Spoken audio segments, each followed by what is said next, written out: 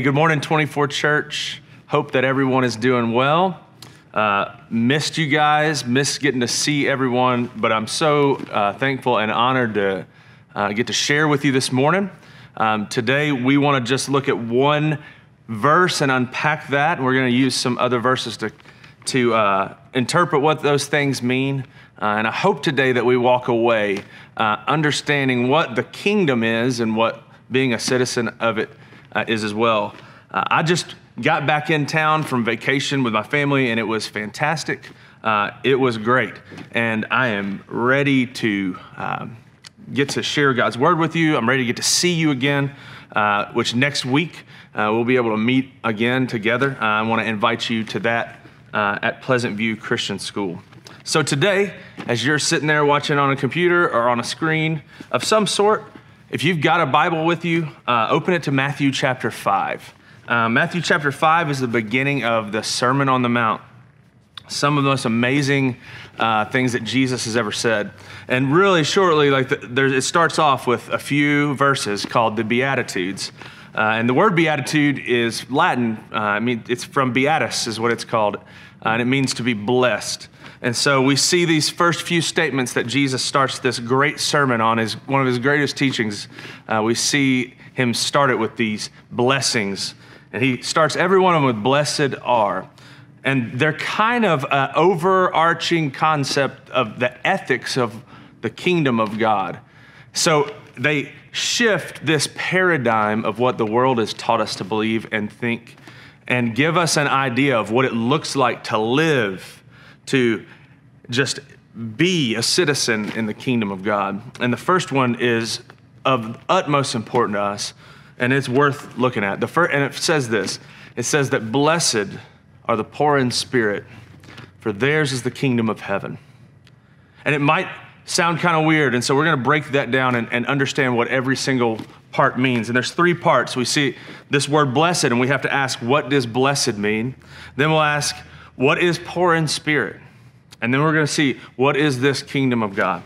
So if we think about what the word blessed means in this case, it doesn't mean just some kind of temporal or momentary joy or happiness or one kind of blessing. No, this idea of blessed means to be in right standing with God, to be a follower of Jesus' ministry, to call him Lord and Savior. And in that, being redeemed to God the Father, we are blessed. So those who are blessed simply are this, those who are citizens of the kingdom. And to be in right standing with God is to be saved. It's to have a hope and a future, to experience the forgiveness and mercy of God. And this verse is going to deal with that a lot. The opposite of blessed is something that's not a very good word. It's cursed. And so today we see this blessing as a ultimately great goal and ultimately great news for all of us. So we see this all through the Beatitudes, but the first one is, blessed are the poor in spirit, for theirs is the kingdom of God. So we have to ask the question, what does poor in spirit mean? Right off the top, you kind of say, I don't know if I want to be poor in spirit. It doesn't sound too great to be poor in spirit. It doesn't sound like that would be enjoyable. So I want to turn to Luke chapter 18. And Jesus talks about, he tells a story. It's a parable. He tells this parable, and I think that it perfectly frames and gives us a really great example of what it means to be poor in spirit. So if you want to turn to Luke 18 with me, we are going to start in verse 9. And it says this, he also told this parable to some who trusted in themselves that they were righteous and treated others with contempt. Two men went up into the temple to pray, one a Pharisee and one a tax collector. The Pharisee, standing by himself, prayed thus, God, I thank you that I am not like other men, extortioners, unjust, adulterers, or even like this tax collector. I fast twice a week. I give tithes of all that I get. But the tax collector, standing far off, would not even lift up his eyes to heaven, but he beat his breast, saying, God, be merciful to me, a sinner. I tell you, This man, the tax collector, went down to his house justified, rather than the other, the Pharisee. For everyone who exalts himself will be humbled, but the one who humbles himself will be exalted. So wherever you are just right now, as we've heard God's word, let's just pray for just a second. Let's ask the Holy Spirit to work in our lives right now, to reveal anything that God wants us to hear and to see.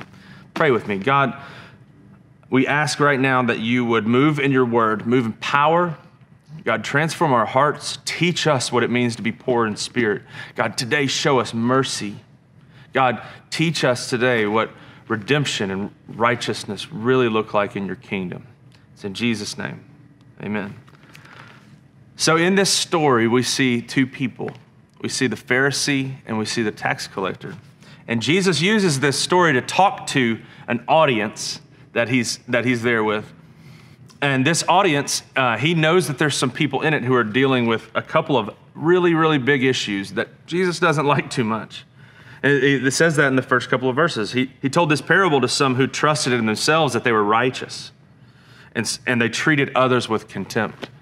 So we have some people that he's teaching that they think that their works, that their effort is what is going to make them righteous. And more than likely, it's a bunch of church people of the day, Pharisees, scribes, rabbis, teachers around him, people who knew a lot about the law of God and who followed it.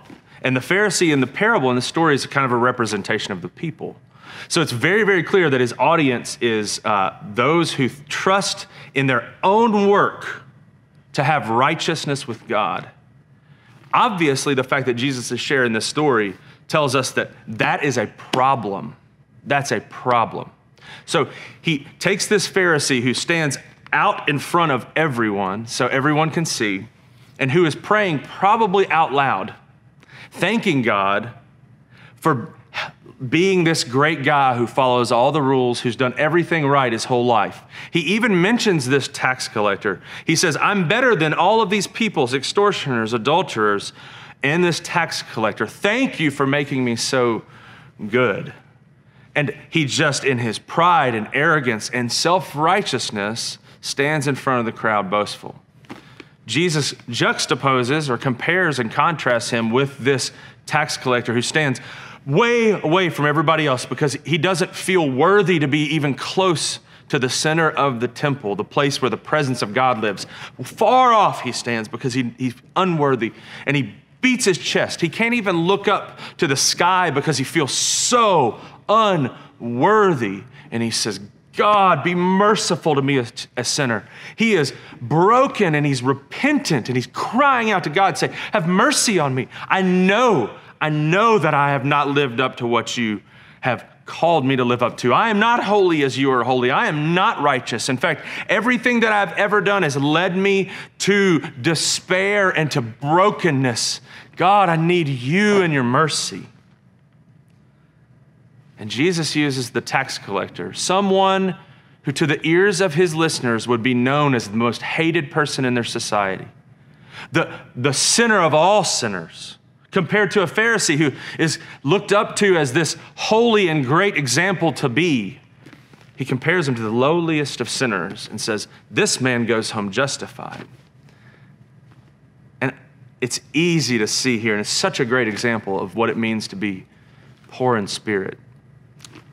How I would say the definition to me of what poor in spirit means is to recognize one's great need for God. And what that entails is to realize that you don't and can't do it on your own. That there's no amount of good works, there's no amount of church attendance, there's no amount of being nice to people. All the things that the world tells us that could possibly get us to heaven or save us or make us right with God, none of those things will add up. See, to be poor in spirit means to know and realize that we, without God, are cursed. To know that our sin and our actions have led us to a place of despair, having no hope, knowing that we will be under judgment because of what we've done. And in that moment, to be poor in spirit means to beat our breast and to repent and to say, have mercy on me, O God, a sinner. See, that sentence could be the most important thing that you ever say.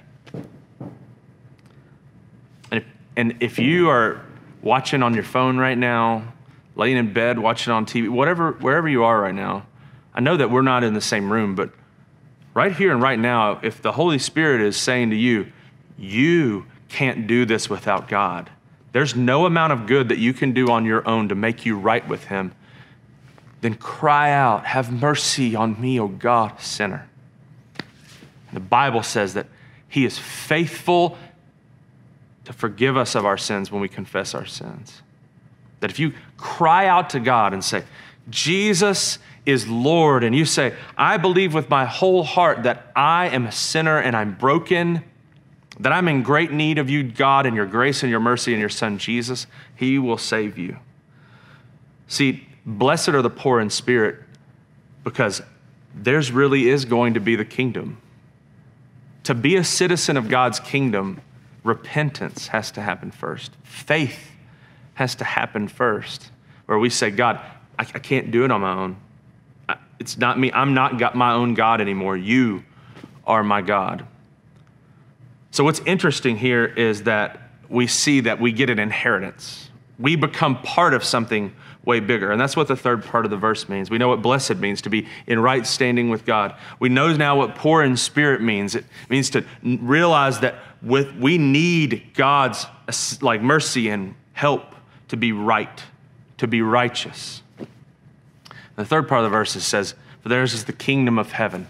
We have a great inheritance waiting for us, for those who follow Jesus, for those who are poor in spirit. And this ethic of the kingdom should completely dictate how we interact with God and how we interact with this world. And so we want to look at that a little bit, and the rest of the story also kind of helps us to interpret that. See, toward the end of it, after Jesus says that the tax collector goes home justified, which I'm sure just shocked everyone that he was talking to. I'm sure that everyone was going, whoa. You mean the other way around, like the religious guy, that church guy, the one who's doing everything the right way, that's the one who's justified. Jesus is like, no. The tax collector, the one who you think is the worst sinner, no, that's who's justified. So I'm sure that they're shocked at this point. So at that moment, Jesus, like a great teacher, says this, for everyone who exalts himself will be humbled, but the one who humbles himself will be exalted. We know this. The gospel is beautiful in this way. The gospel is this, that Jesus humbled himself and became obedient to God, and he came and he took on the form of a servant, and he served me and you. He paid a ransom for me and you, a king for slaves, a king for traitors. He came for me and you. He humbled himself. He took on flesh and he hung on a cross for us. So as a believer, as a citizen of this kingdom, when we follow Jesus, we follow in the path of humility. It's the only path that we can, but Jesus teaches an important lesson that goes completely against what the world says. Completely against what the world says.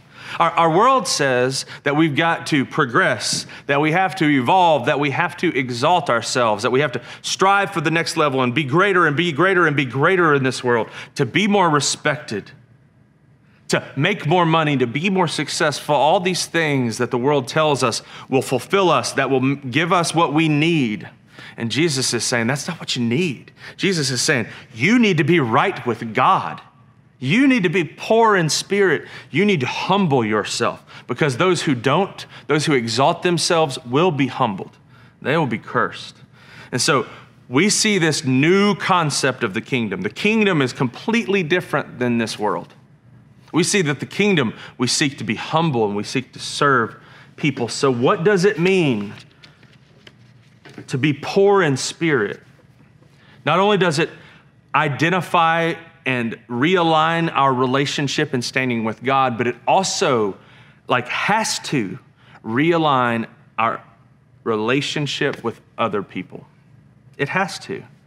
See, when Jesus shares this story out of Luke, this parable about the Pharisee and the tax collector, the reason he does is because people thought that they got righteousness from their good works. That's one half of it. But the other half is because they were looking at others in contempt. They judged others, just like the Pharisee did.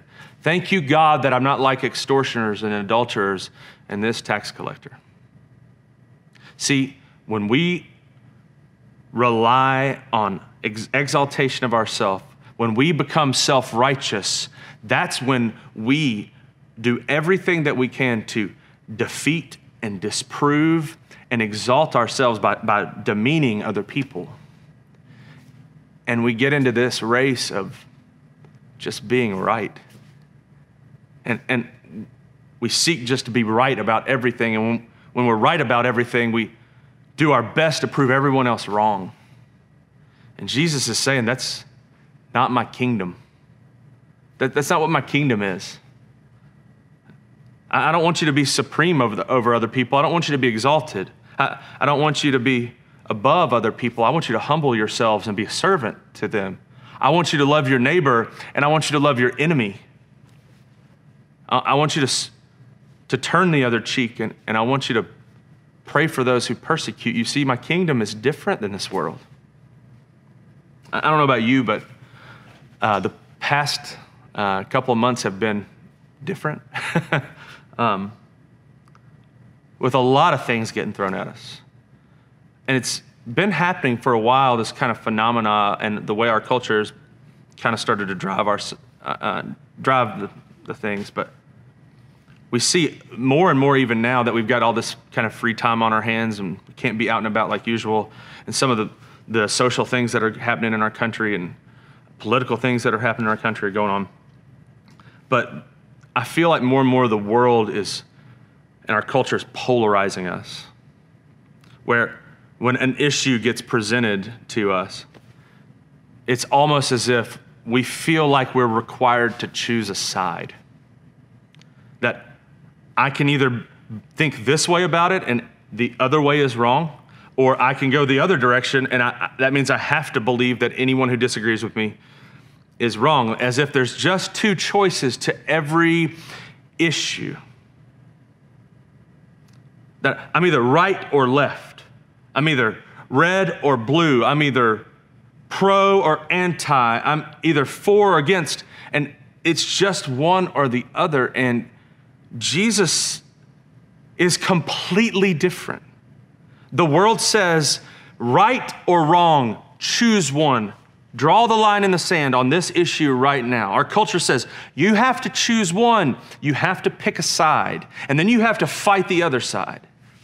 And we go about this like social conversation that looks more like a civil war that divides. And we even see it in the church happening. And it's sad. And Jesus says, that's not what my kingdom is like. See, I'm not saying, Jesus says, I don't want you to be right or wrong. That's not what you do. I don't think that you'd walk the line here or here. He's saying humility is your only choice as a citizen of the kingdom. And the reason is because our priority is no longer our opinions. See, now our priority is people. When we're poor in spirit, we can't judge any other human being, because at some point we had to look at ourselves and go, we don't measure up. And the Bible even says only a righteous man can judge the unrighteous. And I know for a fact that I'm not righteous at all. And the only thing that makes me righteous is Christ's righteousness in me that was imputed to me, that was given to me, that was shed and poured out onto me when I looked at God and said, I can't do any of this on my own. See, to be a citizen of the kingdom, your first step into that life is one where you said, I am full of mistakes. In fact, I'm wrong about everything. And so, when we are poor in spirit, how then can we judge someone else when we deserve judgment? We even see later on in the Beatitudes, it said, blessed are the merciful, for they shall receive mercy. See, Jesus is saying my kingdom's different than this world. You've been shown mercy, have mercy.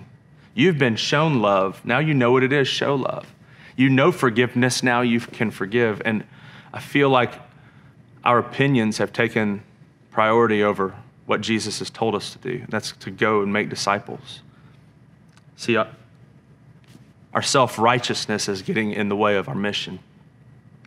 And I'm the same way. I am very, very, very, it's easy, at least in my mind, to look at a situation and quickly go, don't like that. Don't agree with you. And in that moment to make a quick judgment call and go, you must not be all that smart. Or, you probably shouldn't be talking. It's easy for us to quickly try to put others down, to exalt our own selves, even if it's just our opinion or our view or whatever it might be. So I challenge you to say this.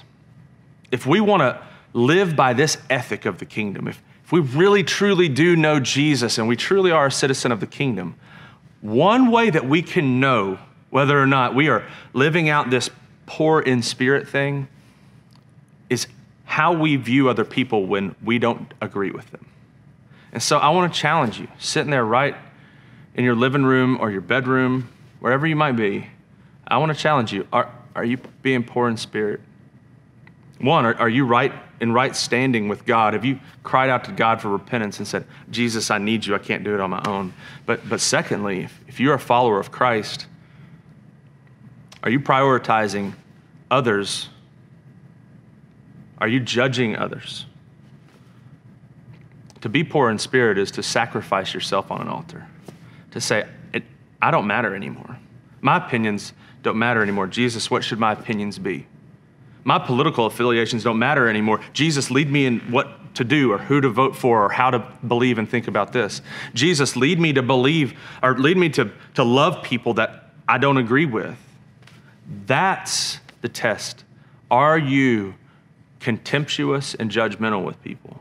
If you are, here's the greatest thing ever. Cry out to God and say, God, I repent. I know that's not you. I know that's not what it means to be poor in spirit. Say, God, be merciful to me, a sinner.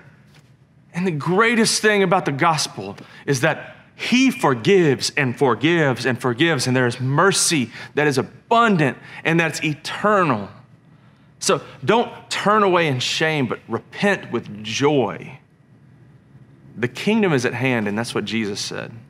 And honestly, now more than ever, the world needs the kingdom. The world needs to see that there can be good, that there can be unity, that there can be mercy, that there can be truth and grace, that there can be faith that's rich and deep and real, and they need to see something. They need an example of what a good kingdom looks like, what a good ruler looks like. We need to be poor in spirit so people can see Jesus. Your neighbors, your enemies, the people that you completely disagree with in person or online or whatever it might be. And so I just challenge you today. Are you representing the kingdom today?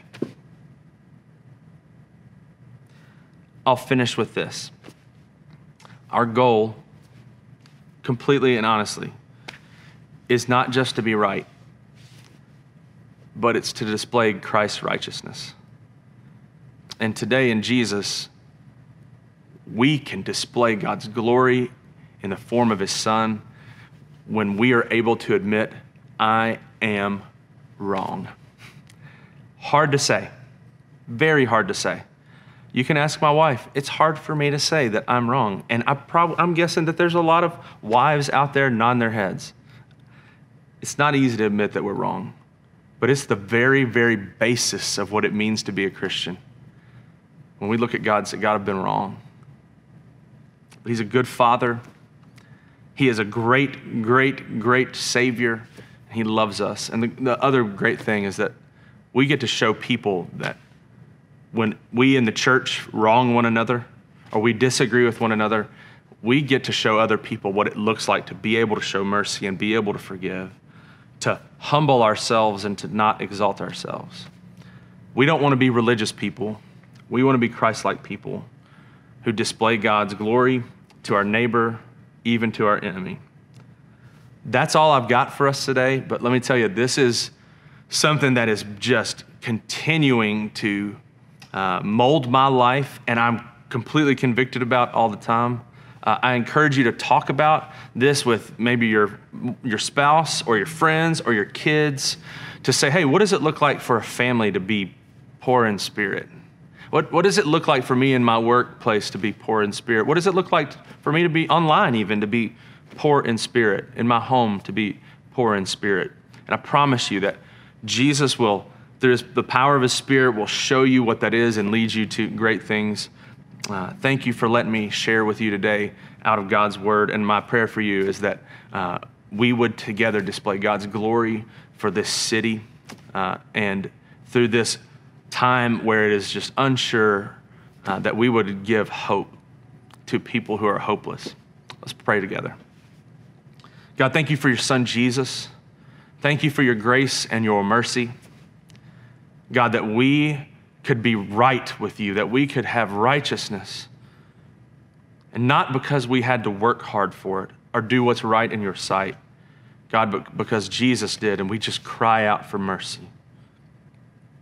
God, we admit that we are full of fault and full of sin. So we repent, God, of our sins of contempt for other people or self-righteousness. God, put those to death in us. God, send us out in this world to be agents for good and for change, for your kingdom, Jesus. Thank you for your word. God, thank you for your church. It's in Jesus' name we pray. Amen.